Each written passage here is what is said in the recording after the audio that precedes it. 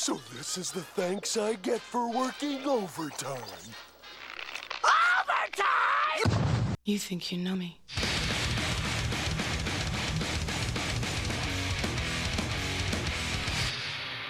On this day, I see clearly everything has come to life. A better place in a broken dream, and we'll leave it all behind. On this day, it's so real to me. Everything has come to life. Another chance to chase a dream, another chance to feel alive.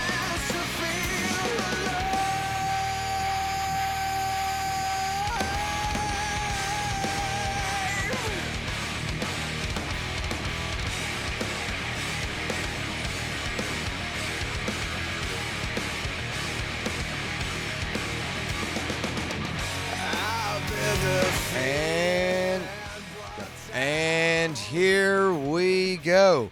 Live from the White Claw Hard Seltzer Studios, it's overtime with William Patteson, Dawson Wise, and Max Pennell joining you on a Friday afternoon. Thank you so much for joining us. A big weekend of sports ahead of us. We'll be here to break it all down.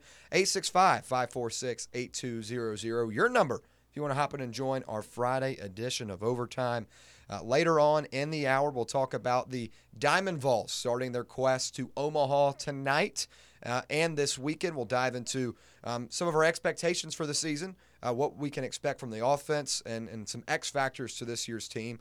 As always, we'll give our best bets at the end of the hour as well. So a lot to stay tuned here for on this first hour. But first, let's dive into the Vols taking on Vandy on Saturday. The 8th-ranked Tennessee Vols are back in Knoxville for a matchup with Vanderbilt Saturday night at Food City Center. Tip-off is slated for 6 p.m. Eastern Time. Saturday's game between the Vols, who come in at 18-6 and 8-3 in SEC play, coming off a dominant win over Arkansas, and the Commodores, 7-17 overall, 2-9 in SEC play. However, they're coming off a big win against A&M this past week. And the Vols' 92-63 dominant win over Arkansas Wednesday night. The Vols led for over 35 minutes and by as many as 32 points behind a 23-point, 12-rebound double-double by junior forward Jonas Adu, who led all players in both categories.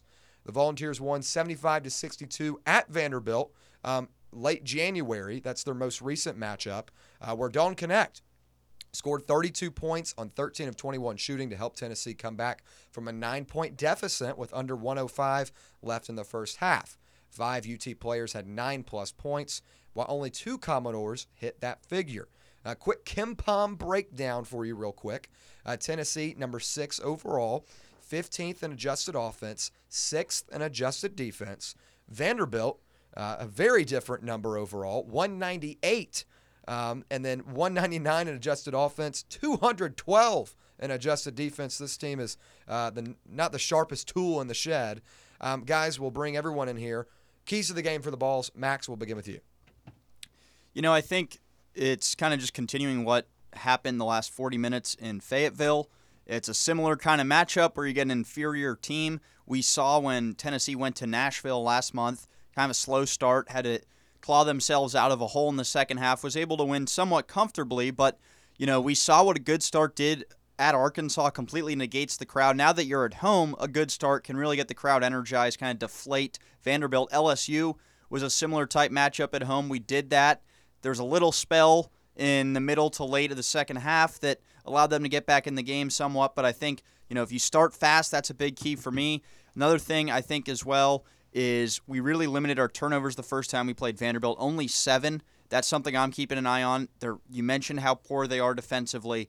Take care of the ball. Don't give them easy, fast break opportunities, free points to stay in the game, stay out of foul trouble. Those are kind of the things when you're playing an inferior opponent you got to take care of because it allows them to get free, easy looks at the basket. No deja vu. You don't want to start slow. You started slow in this game a few weeks ago. Don't do that again. Don't make every one of us watching the game sweat. Yes. Don't make yourself sweat. Get a quick start. You're on home floor. I mean, this should not be one of those that you're in this game in the second half where it's a very close game. So don't do that again. Just throw the first punch. Don't leave any doubt. Take care of your business. We talk about that all the time. Rebounding, get better on the glass. Just keep getting better on the glass. The A&M game, striking difference in rebounding. We don't want to see that again. Just keep getting better. This is a team that's not going to out-rebound you, but just make efforts to get better. This is an opportunity. You got a good schedule coming up, so use this game as an opportunity to get better on that end. Last thing for me is offensive experiments. Try some things tomorrow night. Get out to a big lead and then start trying some stuff. Just see what works. Sure. Bring back the pick and roll. I know we talked about the pick and roll a lot a few weeks ago. Bring it back. They've gone away from it a little bit. Start to bring that back. Try some different stuff. Try some different passing lanes. Find some more stuff that works to get everybody involved. Yeah, my first thing is home cooking. Playing at home where Tennessee has played well this season, only one blemish to South Carolina. Opportunity to continue a lot of that momentum you had against Arkansas, where you were dominant in that second half. Continue that in this matchup against Vanderbilt, who is not as good as you are, struggles defensively, struggles to get any offensive flow going. This is an opportunity to get another big win at home. So home cooking is my first one. Second thing, make sure you do a good job defending their guards, defending the perimeter. In that first matchup, Lawrence and Ezra Manjon both had really big nights, combined for 35 points. Making sure to key in on those guys. Don't let them get hot from the perimeter. This is not a very deep Vanderbilt team, not a very talented team, but those guys have caused some problems in the past in this matchup, so making sure you key in on them. Finally, I know I beat this like a dead horse, but make sure you get these other guys involved. An opportunity against an inferior team at home, opportunity for home cooking. Let's get it going. Let's get these other guys involved as well. That carries momentum now and into the rest of the season. These next 4 games is something I've talked about a couple times. Very important in handling your business. This is a matchup against a team that's not good. Make sure you handle business at home. Let's talk about in the previous matchup, Tyron Lawrence, Ezra Manjon, 2 guys I just mentioned, combined for 35. What can the Vols take away from their first matchup in Nashville to better affect Vanderbilt's guards? Max? I think you just got to throw some different looks at them, different matchups as well. You can't trot out the same experiment and expect the different results. So I think that's first and foremost. Maybe pressure them a little more on screens, go over and try and hedge them a little bit, get a big man out kind of on top of them as well to block their passing lanes. Those are 2 things I think that just kind of take a guard out of their comfort zone. It doesn't allow them to get in flow, or at least later in the shot clock, it forces them.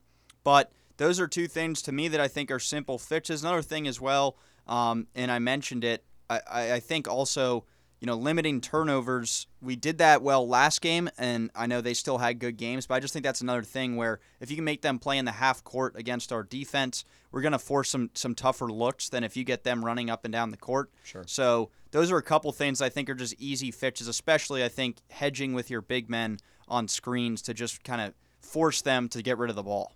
Well, it feels like kind of the opposite of what we've been saying in terms of getting the paint defense to be better. Yeah. It's now you lock down the paint. Before I said lock down the perimeter and make them come inside. Do the opposite thing this time.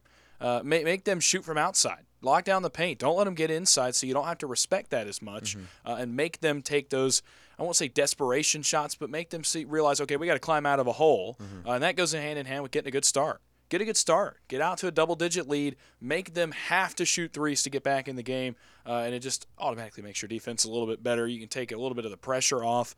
Know your personnel. Know your assignments. Be willing to switch, move around, fly around. That's something we've seen them struggle with, giving up open looks. Don't give up more than 3 or 4, about the season average for this team. Make them uncomfortable. Do it early, and I think you'll have success there. Yeah, looking at a couple numbers here for this Vanderbilt offense, 3-point percentage, 28.5. That's 347th in the country.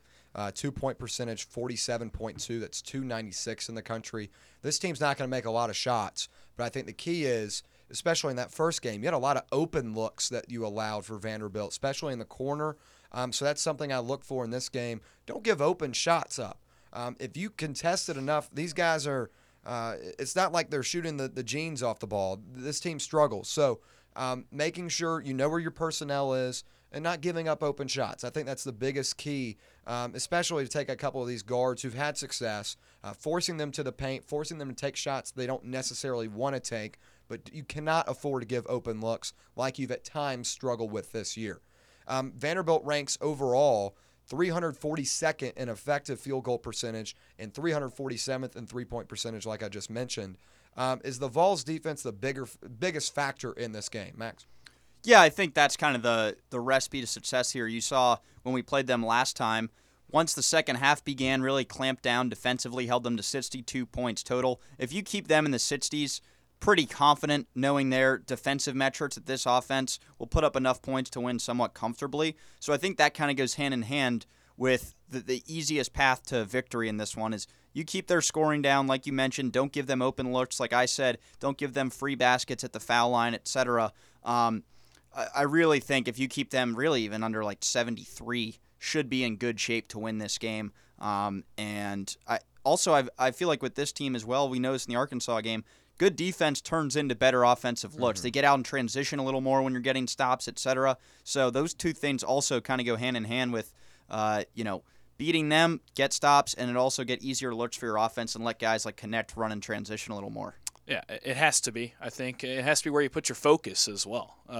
It's a team that has been good defensively. That's where you made your money the past couple of years, but it's slipped a little bit as the offense has gotten better. So use tonight as an opportunity to get better. The offense is going to be fine. They're not going to struggle on home floor.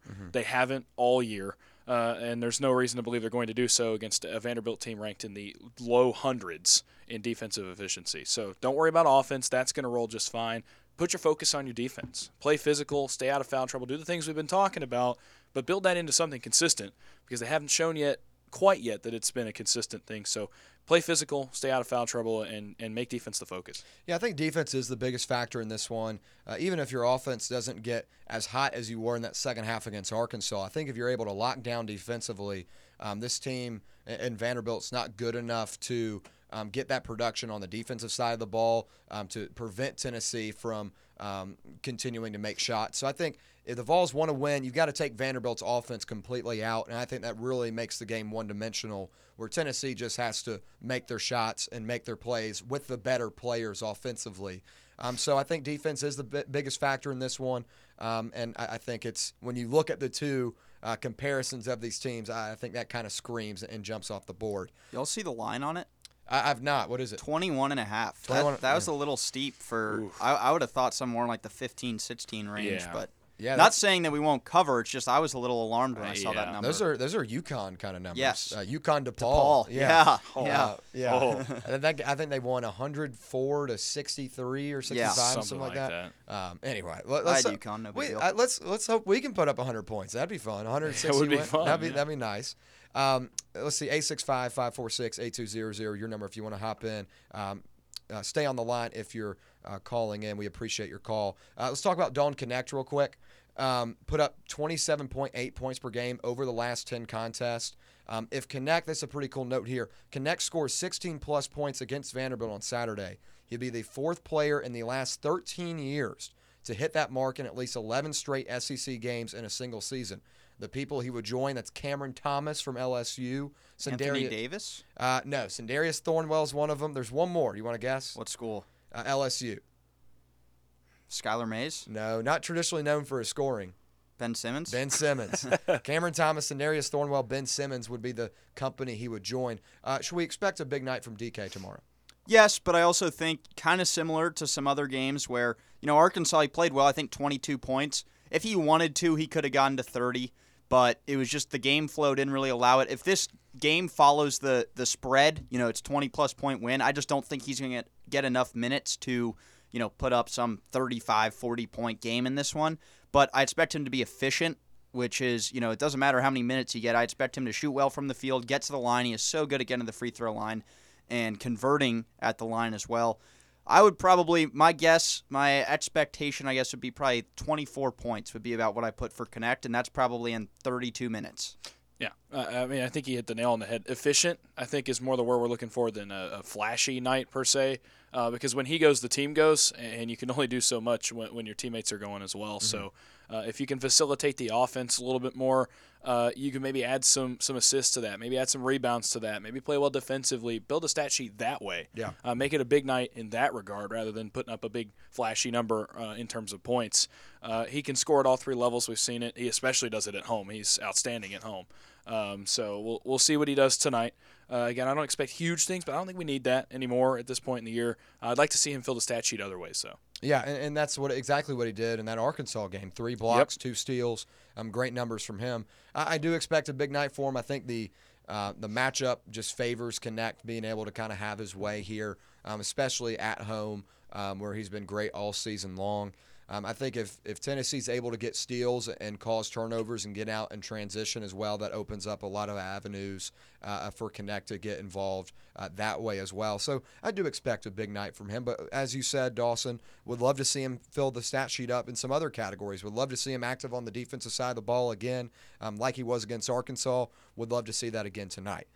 In the win over Arkansas, junior guard Jordan Gainey produced 17, one shy of his career high, on a stellar 6 of 8 clip from the field, 2 of 3 from deep. Fifth-year guard Josiah Jordan-James added 12 points, shooting 4 of 7 from the floor and a perfect 3 of 3 from the line.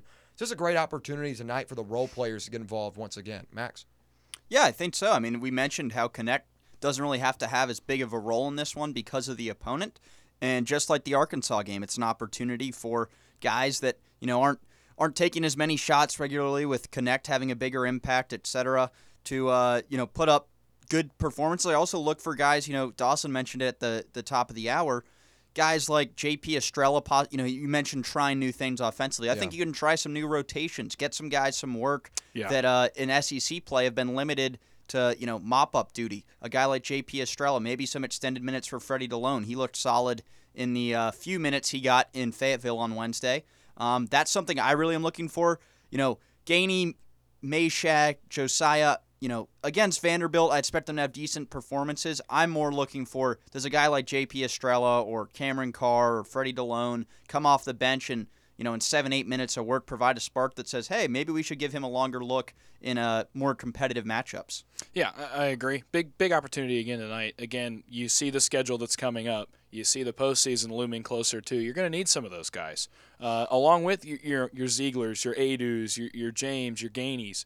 So give them opportunities tonight or tomorrow night. Again, I keep forgetting the game's not tonight; it's tomorrow. Yeah. But it's a big step forward for those the past couple weeks, really, especially. But give them some run. But then, like I said, try some things. Try some new lineups. Get some guys out there that aren't going to get a lot of time maybe in those bigger games unless they show something in these next 4. And it's the big one for me tonight is Santiago Vescovi. I know we harp on this all the time, but man, he's waiting a while to show back up this year. Will he show back up is now the question. Tomorrow night, big opportunity for him to do that. And he's back in front of his home fans. It's not a great Vanderbilt team. If it's a confidence issue, get that back. If it's just he's been off shooting, give him the ball. Let him shoot it, especially if you get a lead. Just let him shoot the rock and try to get this back because, man, we're getting to the point where it looks like he may never bounce out of whatever slump this is. Would really like to see Vescovi get going. Dawson, as we were talking about the Arkansas game, my prediction was I had a feeling that Vescovi was going to have a big night. Did not see it. Maybe it was just forthcoming that it would be sometime this week. Let's hope he gets involved. Let's head to the phones. 865-546-8200. Your number if you want to hop in. We've got Roberto on the line. What's up, Roberto? What's up, guys? Good evening. How are you? Doing well. How are you? I'm outstanding. Thanks for asking. It's a wonderful day to be alive and well in East Tennessee. Sure beats the hell out of Tuscaloosa and Gainesville. There you go. Can you guys hear me okay? Yeah. So basically, really quick, DK throwing up 16 tomorrow night and setting the record, like you were saying, that it's only been 4 guys have done in the last, 11 years, you said? Yeah, since 2011. So 13 years. 13 years, 13. I mean, if that doesn't scream he's SEC Player of the Year, I don't know what does. He should be. I don't know what does. I mean, he's just been so consistent in SEC play, and the only reason he wasn't leading into SEC play or even early on and didn't have more is because he clearly was hurt. Yeah. You know? I just think that I have such Zach Edey fatigue. I hope everybody else does too. Yeah, and I hope that Dalton Connect slides in there and wins National Player of the Year. Yeah. That'd be so cool. Well, he's got an opportunity over these next 4 games, I think, especially with A&M coming back home and facing them off at Food City Center. I think you have the opportunity there to have a bounce back game from him as they. What if he throws up a 50 burger tomorrow night by himself? Hey, if he did that, then that would definitely get some attention around the college basketball world. And as I said, he's got the opportunity to. I think Vanderbilt, even in that first matchup, is awful. Yeah, defensively they're awful. Yeah, struggled to find a way to stop him. So, 32 on the road. What does that mean he can do at home now against this team? It's funny is he's better on the road than he is at home, though. Strangely, it's almost like he shoots better in other environments. Maybe really I kind of like it. Sometimes. I kind of like that. Maybe he feeds off the crowd energy, kind of not wanting to see him succeed, gives him a little bit of a chip on his shoulder. I don't know. Likes being the villain. Yeah, maybe I don't know, but he walked into Memorial down in Nashville, and as he walked off the court, he pointed at the court, pointed at his chest, and said, "This is my court." There we Did go. you ever see that? Yeah, I did. Yeah. That is so next level. I loved it. I love that he hates Vanderbilt like we hate Vanderbilt. Yeah. But he needs to go off. He needs to go off against a big time opponent like Kentucky. Well, you got Auburn at home, and I think if that was going to be, if there's ever a moment to. And you got Bama on the road too. Let's not forget that. Yeah. But I think, playing at home against that Auburn team, I think gives you a really big opportunity. Now, as he's been good on the road, that Alabama game screams a good moment for him as well. So he's got a couple opportunities. If he has 3 more 30-point games, he might just win National Player of the Year. How about that? There's a hot take. I don't. If he has 3 more 30-point games, whether it's justified or not, I don't see them take. I think it's Zach Edey's award to lose. And as much as I can't stand the guy, I do think he's very good for college basketball. That there's someone that's Zach Edey? Yes, that there's someone that's that polarizing and well known at college basketball. It's not a one and done. Well, the only reason he's polarizing is his 7'4" goon. He's just a goon. He's not athletic at all. But a lot of times, guys as dominant as him leave after a year or two, and we don't get them in the sport for 4 or 5 years. But he's not even projected to be a first rounder at this point, right? No, he's fringe first round. He's like dollar store Yao Ming. Yeah, I wouldn't. If I were an NBA team, I wouldn't draft him personally. I think that's he's slow. He doesn't play good defense, and by defense, I mean he's 7'4", so of course he leads the nation in blocks more than likely because he's 7'4". I don't. And of course he leads in rebounding because he's 7'4". Yeah, I don't think his touch around the rim's that great either. Especially if he were to get into the NBA. Can you imagine Joel Embiid matching up against him? It'd be a joke. It'd be a joke. 90% of the centers in that league would eat him for lunch. Yeah, Well, I didn't want. That wasn't actually the reason for my call was to bash on dollar store Yao Ming, but I think the other thing is I'm just so excited about this baseball team. I cannot believe this season is finally here. I know this team has so much potential. We've got to find – if we find a third starter, guys, Tennessee immediately vaults about another 3 or 4 places for me into national prominence as in top 3 in the country. I think so, too. If we can find that third starter early on and get that 3-man rotation set. Do you guys – this is my only question, and I'll dump with this. Do you guys find it strange that Beam is going tomorrow, not tonight?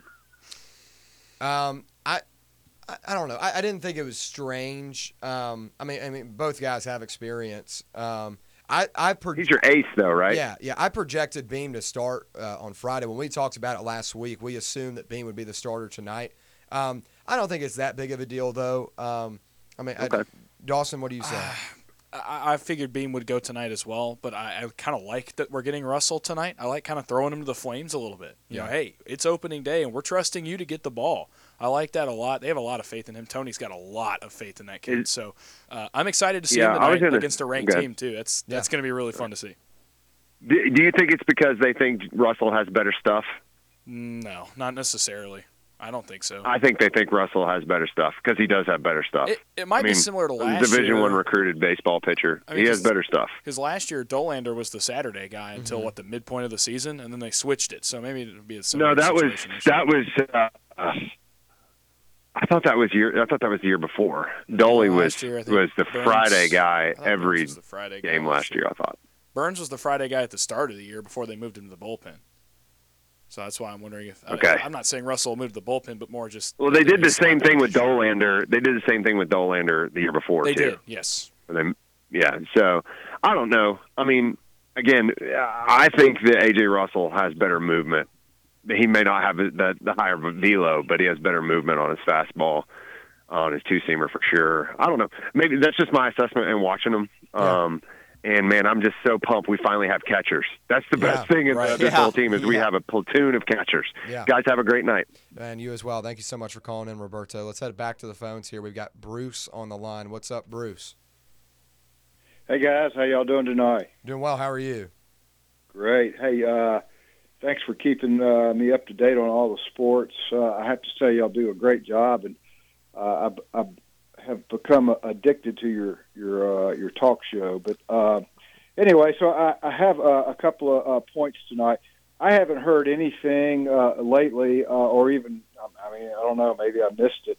But this NCAA lawsuit that's going against Tennessee, I think there was something like last Tuesday or this past Tuesday in state court. What's the update on that? Yeah, really no major updates. Really just a hearing. This thing's going to move very slowly, and a lot of people were asking me this week, is Nico going to be suspended for the year, yada, yada, yada. A lot of this stuff I don't think will even be settled out till well after the season's over. These things take a while, and especially with the way the NCAA goes about things, they're very slow. So this process could take a while, and it was just a hearing, so they haven't even really started anything concrete yet. Okay, good. And so I heard y'all kind of talk this week about Grant Williams. Where's Grant playing now, or is he even playing? What's the status on him?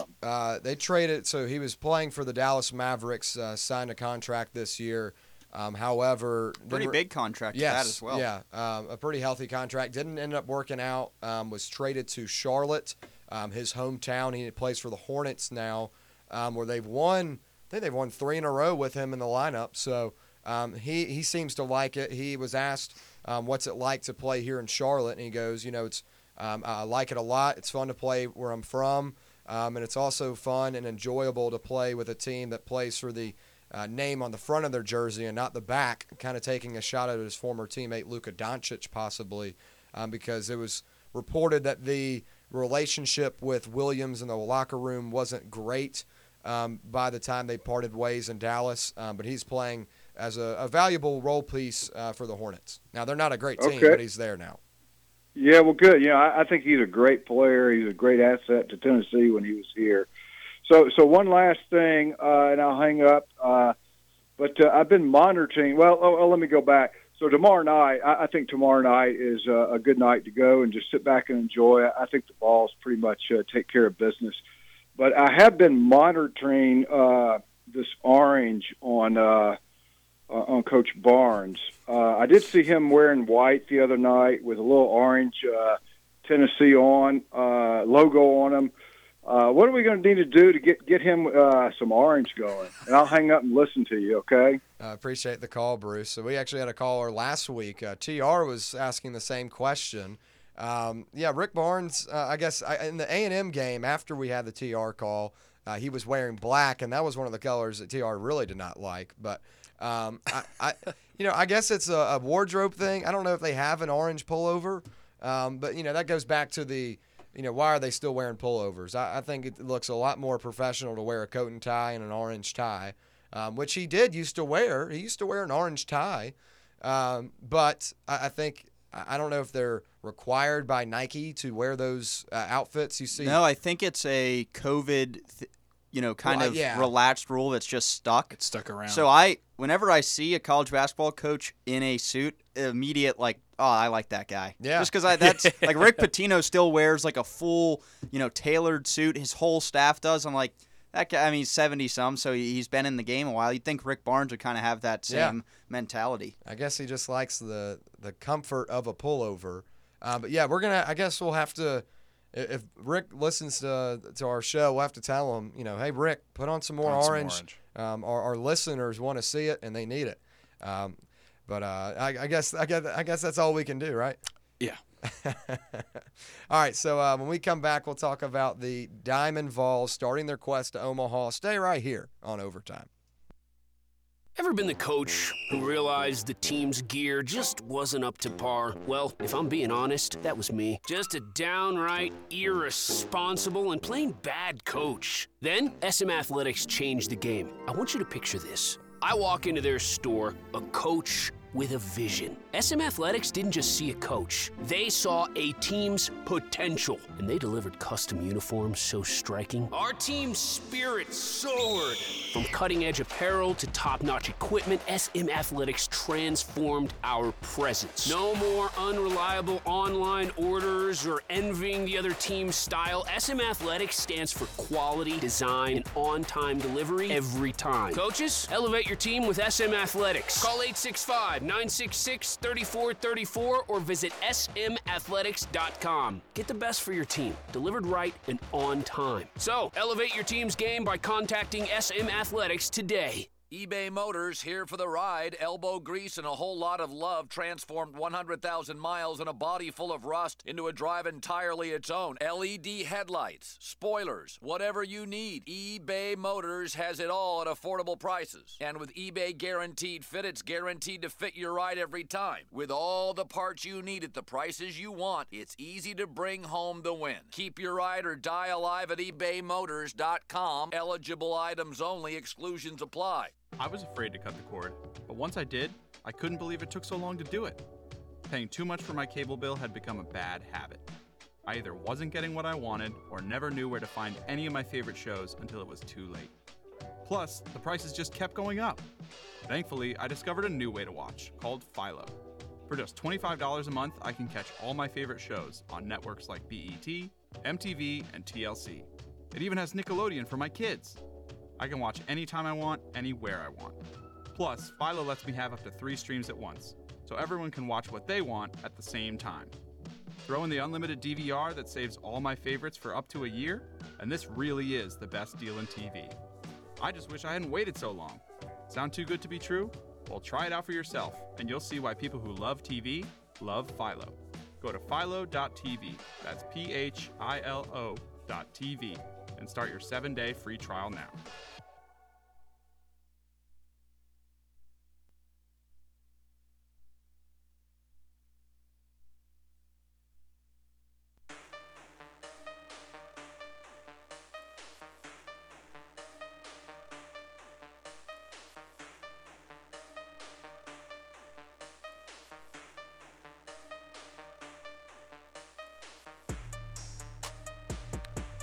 Back here on Overtime on a Friday night. Thank you so much for joining us. Time to move over from the hardware to the diamond, where the Tennessee Vols begin their quest to Omaha tonight in Arlington, Texas, as the number 5 or 9 ranked. There's so many polls out there. There's you a ton of polls. Kind of pick and choose which one you want to go off of. Whichever one we're highest in. We'll say the number 5 Tennessee Vols heads to Arlington, Texas tonight. To begin its 2024 season at the Shriners Children's College Showdown at Globe Life Field. The Volunteers will square off against 3 Big 12 foes in this weekend's tournament in Texas Tech, Oklahoma, and Baylor. Texas Tech is ranked 18 or 21, whatever one you want to have. UT played Oklahoma and Baylor the last time it appeared in the Shriners Children's event, as well defeating both teams at the 2022 Shriners Children's College Classic in Houston. The projected starters, as we talked about with Roberto, A.J. Russell, right-handed pitcher, expected to start tonight against Texas Tech, taking on right-handed Kyle Robinson for the Red Raiders. On Saturday, we'll get Drew Beam, another right-handed pitcher, taking on Brendan Gerton for the Sooners. Now, Sunday is still to be determined for both teams. We do not know who will be the starter for the Vols. We talked a little bit about it earlier in the week. A couple of options. You've got Seacrest, a guy that was a midweek starter last year, a couple of transfers from Wichita State and Jacksonville State, also some nice freshman talent. I project, and we projected, Seacrest will probably get the ball, being the guy that started midweek last year, has a little bit more experience. We expect him, but at this time we do not know. But in terms of expecting, what are the expectations for this season? Max, we'll begin with you.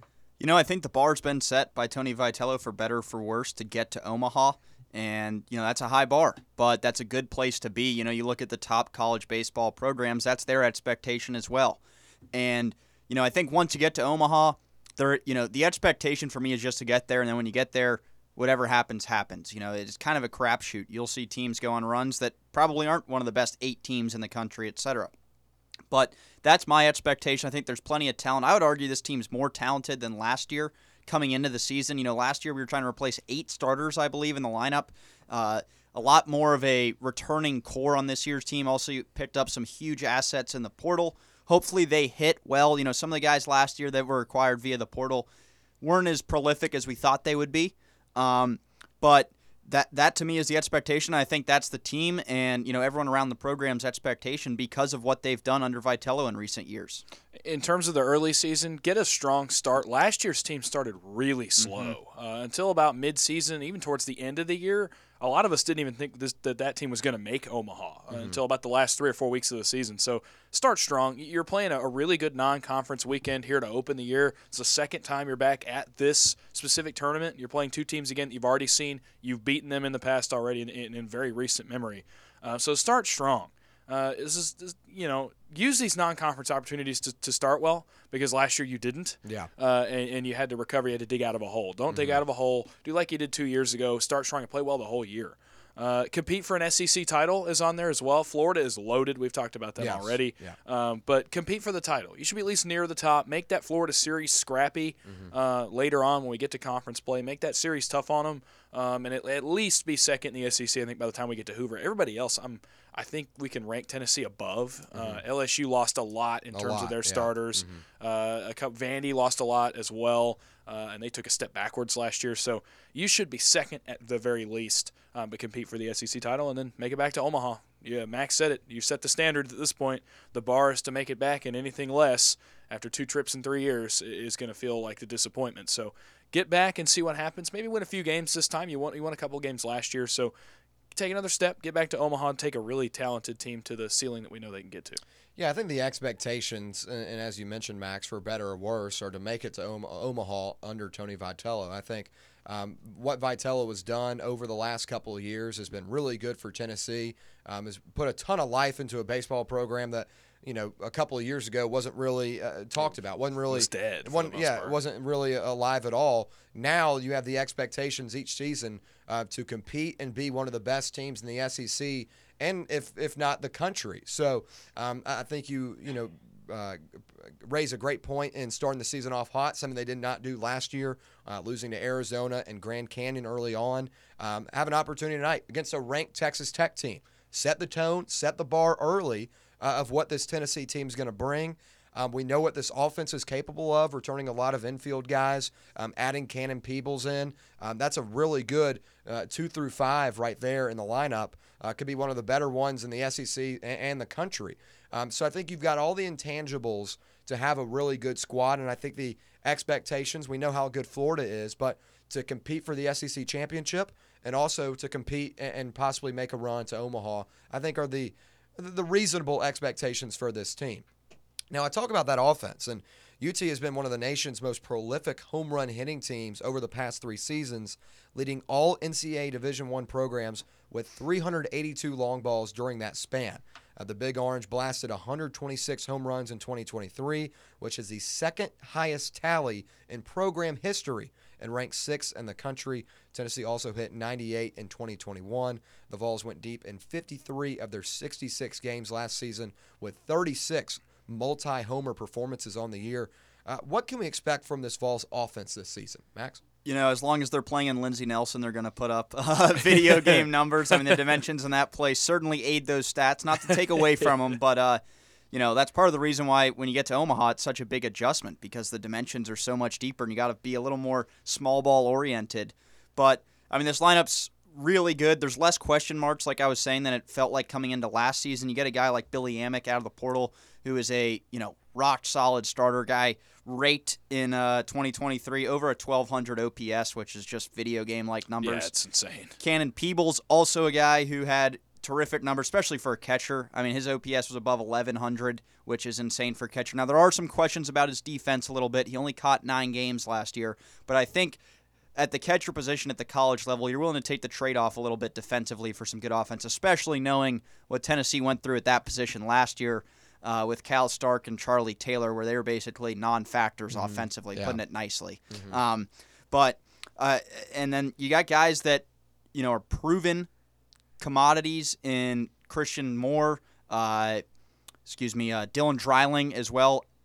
2 guys that I think also, have proven at the SEC level as well that they can do it on a regular basis. Hunter Ensley, I think, is a guy that also last year was kind of an unsung part of that lineup towards the bottom a little bit more. I think he'll have another productive season. So there's plenty of offensive talent to go around. And like I said, playing in Lindsey Nelson is certainly going to help these guys build up their confidence, I guess. Yeah, this is probably the most fun meat of the order I think this team has had, even under Vitello. And that includes years you had Beck and Gilbert hitting in the 3-4 spots.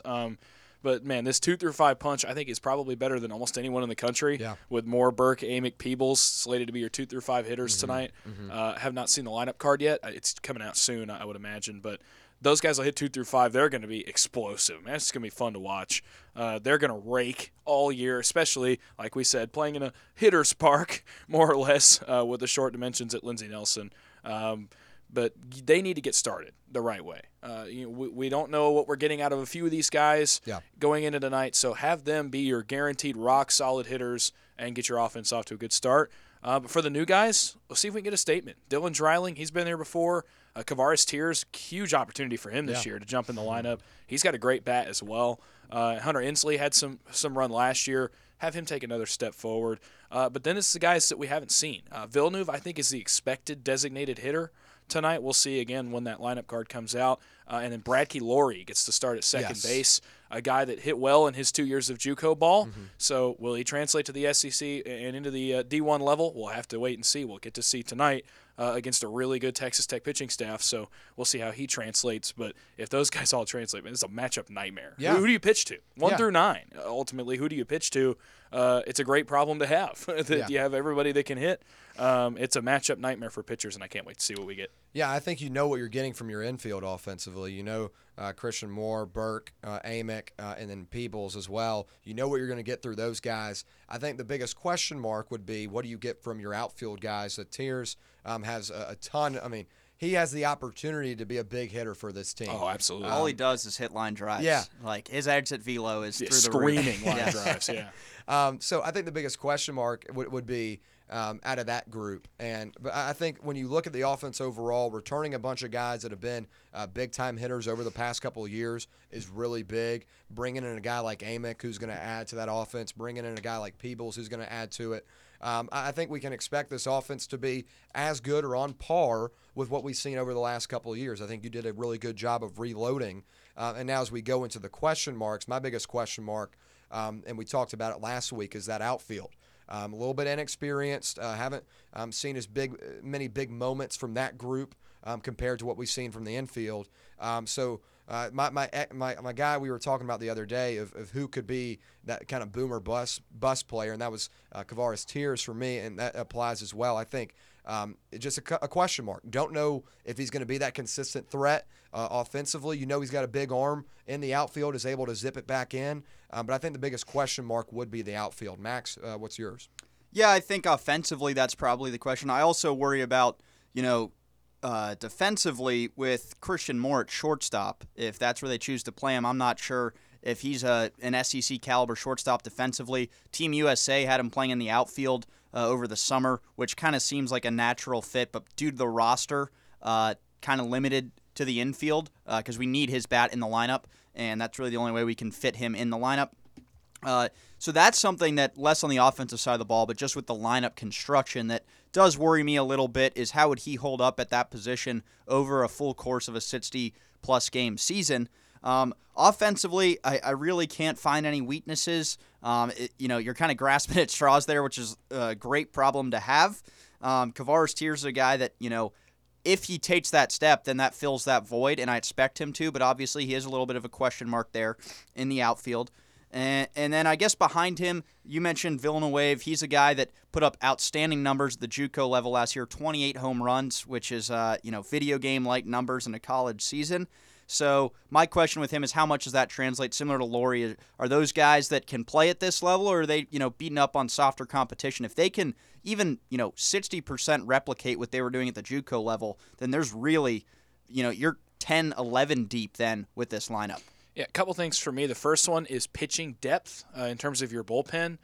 You just have several guys that we've never seen here before.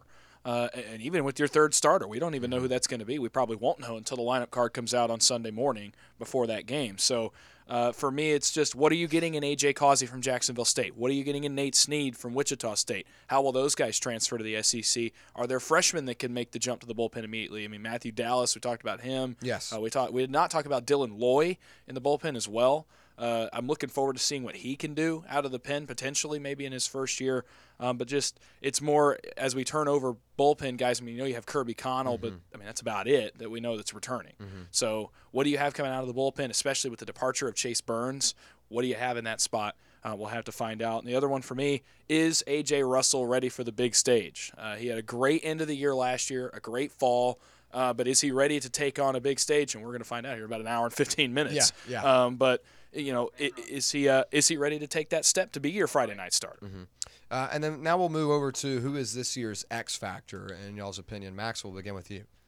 I think you can go one of two ways. I think either one is one of the transfers for me. I think just for the sake of this exercise, I'll go with Cannon Peebles. I mentioned how the catcher position last year was kind of a black hole offensively. I mean, you were lucky to get a 1-for-4 night from them.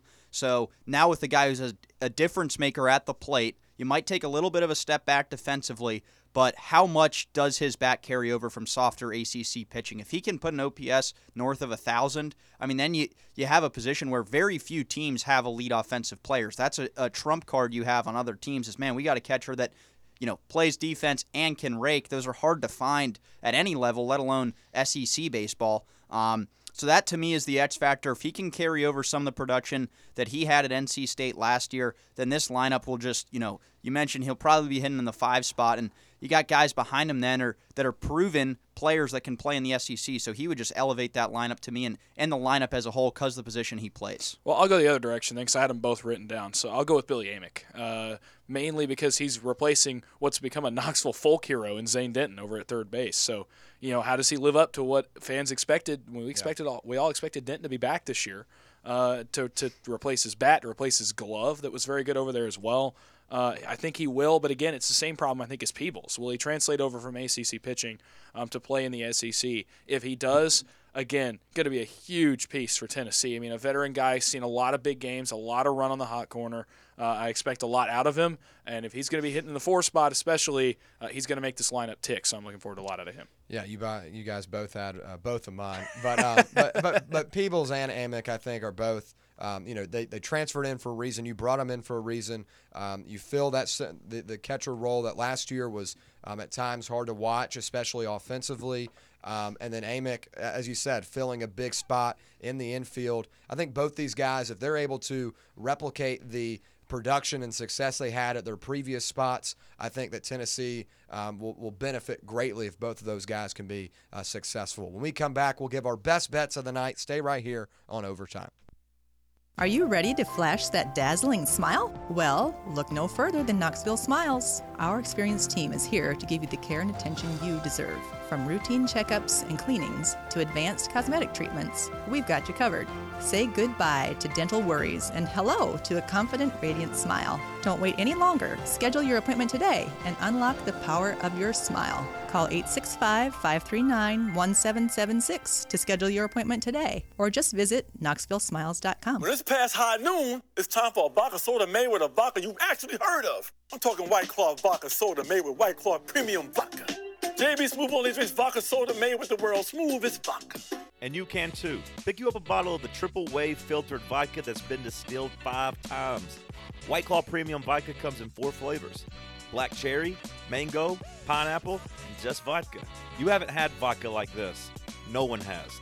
White Claw premium vodka. Please drink responsibly. The superbly versatile all-electric EQB from Mercedes-Benz a compact SUV that's full of big surprises. An optional fold-out third row offers luxurious comfort for up to 7 occupants. And almost 24 cubic feet of cargo space means this compact SUV's big enough to handle anything you can throw at it or in it. You can set the tone any way you like, with 64 color customizable ambient lighting throughout. And just like every other Mercedes-Benz EV, the EQB features the very latest generation MBUX voice-activated tech. So whether you want to set a new destination, change the tunes, or tune up the heat, all you have to say is, "Hey Mercedes." This vehicle's all electric, the feeling's all Mercedes. Test drive the EQB today at your local dealer or learn more at MBUSA.com/EQB. That's MBUSA.com/EQB. You can live out your MasterChef dreams when you find a professional on Angie to tackle your dream kitchen remodel.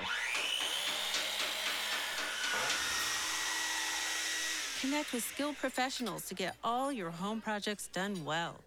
Inside to outside, repairs to renovations. Get started on the Angie app or visit Angie.com today. You can do this when you Angie that. Is your home's exterior in need of a makeover? If so, it's time to call North Knox Siding and Windows. Transform your home's curb appeal with premium siding options. From classic to modern styles, they've got something to suit every taste. Upgrade to energy-efficient windows that'll keep your home comfortable all year round while saving you money on your energy bills. North Knox Siding and Windows. Get ready to fall in love with your home all over again. Online at northknoxsidingandwindows.com.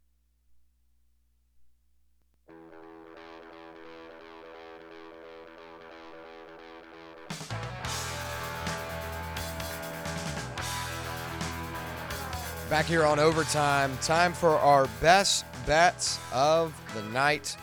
I'll begin with my first one. It's Villanova minus 9.5 tonight, taking on the Georgetown Hoyas. A couple of years ago, Villanova versus Georgetown on a Friday night would have been a marquee matchup. Now it's not. Georgetown has not even been remotely close to stealing wins in the Big East, aside from a buzzer beater they had against Xavier. They've lost 7 of their 12 conference losses by 13 or more points. Even playing at home has not helped them. Georgetown is just 2-5 as a home dog this season. And Villanova, there's no home advantage when nobody goes. Yes, exactly. That takes that throws that out the window. Yeah, to be blunt, yes. And this is a Villanova team that struggled at times this year, but when they hit their threes, this is a team that can really put a team away. 16th in the nation in three-point rate, however, 120th in percentage. So if they're able to get these threes going tonight, especially with there not being much of a home court advantage for Georgetown, I think they can win this game by double digits. Villanova minus 9.5. Yeah, and that's a game they have to have. They're on on the bubble too. Outside looking in right now. Can't lose a game to Georgetown, but Georgetown, side note, is one of the best names in college basketball. Supreme Cook is one of their leading scorers. Yes. Wow. Great name. My only play tonight is going to Maction basketball. There you go. This game's actually on national television. Ohio-Toledo. Toledo minus 5.5 tonight against the Bobcats. They beat Ohio in Athens by double digits earlier this year, back in January, and they just dropped a double overtime game at App State. They get 6 days to rest. App State is one of the best mid-major teams this year. They beat Auburn, actually. So they proved that their record wasn't a fluke. They're second in the MAC as well. This is a game that they got to have to keep pace in the conference standings. Ohio is a solid team, probably destined for like the CBI or CIT, whatever those third and fourth level tournaments are. But they lost at Arkansas State by 13 points, giving up 100 last weekend. Now they got to travel to Toledo, like I said, one of the better teams in the conference. Just going off their previous matchup as well, where they beat them by double digits on the road. I think the Rockets take care of business here, minus 5.5. I'm swinging big going to the Saturday slate for both of my college basketball plays tonight. We're going with Kansas, minus 1.5 at Oklahoma. They need this one bad. That was embarrassing to say the absolute least. That 29-point loss to Texas Tech the other night really bad. They did not look good in that game. This is a bounce-back spot to beat all bounce-back spots. And for a team that needs to steady the ship, if I were to put money on any team to do that in the country, I think it would probably be Kansas. And so I like them -1.5 on the road against an Oklahoma team that's good, but again, just been shaky at times this year. I have my doubts about them. All right, my next one is St. Louis +5.5 tonight, taking on VCU. This is not the best St. Louis team in the world, but they're laying 5.5 at home. It's a little bit of an odd line considering they've only won 8 games this year. Another good name, Sincere Parker, scored 33 points in St. Louis's second conference win over LaSalle in just 18 minutes and 34 points against St. Joe's. This is a team that might not have the greatest record, but they're 120th in offensive efficiency. They just struggle on the defensive end. But the fact that you're laying 5.5 here is an 8-16 team taking on a team that's 17-9. A little bit of a sketchy line here. I'm going to side with the home team. Give me the Billikens at 5.5. Great name. Yes. I do have two for tomorrow that I'll just throw out. Nebraska -7.5 at home versus Penn State. Nebraska has been a home court hero. They have really struggled on the road. Yes. Really the only reason they're on the bubble, but beat Purdue by 16 at home. Actually, all their conference wins except for one at home have been by 8 or more points, and that includes wins over tournament caliber teams in Wisconsin and Purdue. So I like them -7.5 against the bottom of the Big Ten Penn State team. And then the second bet for me tomorrow also will be Mississippi State -12.5 at home against Arkansas. Arkansas, just watching them that second half, their body language, etc., they have totally punted on this season. Now they got to go on the road to a team in Mississippi State that needs this one to stay where they want to stay in the tournament at large field. So Mississippi State -12.5. I just think Arkansas is, they're ready to go to the pool and play golf, etc. They don't want to be playing basketball. Duke -5.5 is my second one tomorrow at Florida State. Duke on 3 straight conference wins after that loss to North Carolina in a close game a couple weeks back at the beginning of the month. Florida State has not been good at all in ACC play. A really rough conference slate for them. They've lost 3 of their last 4. Duke -5.5 is not a terrible line on the road. I know it's tough to win on the road in college basketball, but if you're a team like the Duke Blue Devils with all that they returned, shouldn't have a problem tomorrow covering 5.5. All right, my next one. Queens money line taking on Jacksonville State tonight. Another interesting line where you've got Jacksonville as the slightly better team at 13-13, taking on a 10-17 Queens team. I'm taking the Royals, averaging 80.5 points per game this year, shooting at a 45% clip. Like them at home tonight. Any more bets for you guys? I've got a couple more, just really quickly. Go. I got a pair of NBA All-Star Game player bets for you guys for tomorrow night's contests. First one is straight up, doesn't need to be parlayed, but it's Trae Young +600 for the three-point contest. Okay. Third best odds of anyone in the field, and at +600, that's great value. I think he's shooting the best of any of them from 3 this year. Also has the most makes. I believe he's third in the NBA in made three-pointers behind Curry and Luka, I believe, last time I checked. So I like Trae at +600. The second one, you could parlay this one just because of the odds on it, and it's McClung -190 to win the dunk contest. That's a sure one. Put it with Trae Young, maybe a couple other All-Star bets, and parlay that, and I think that would profit really nicely. Who's he playing for nowadays? The Magic.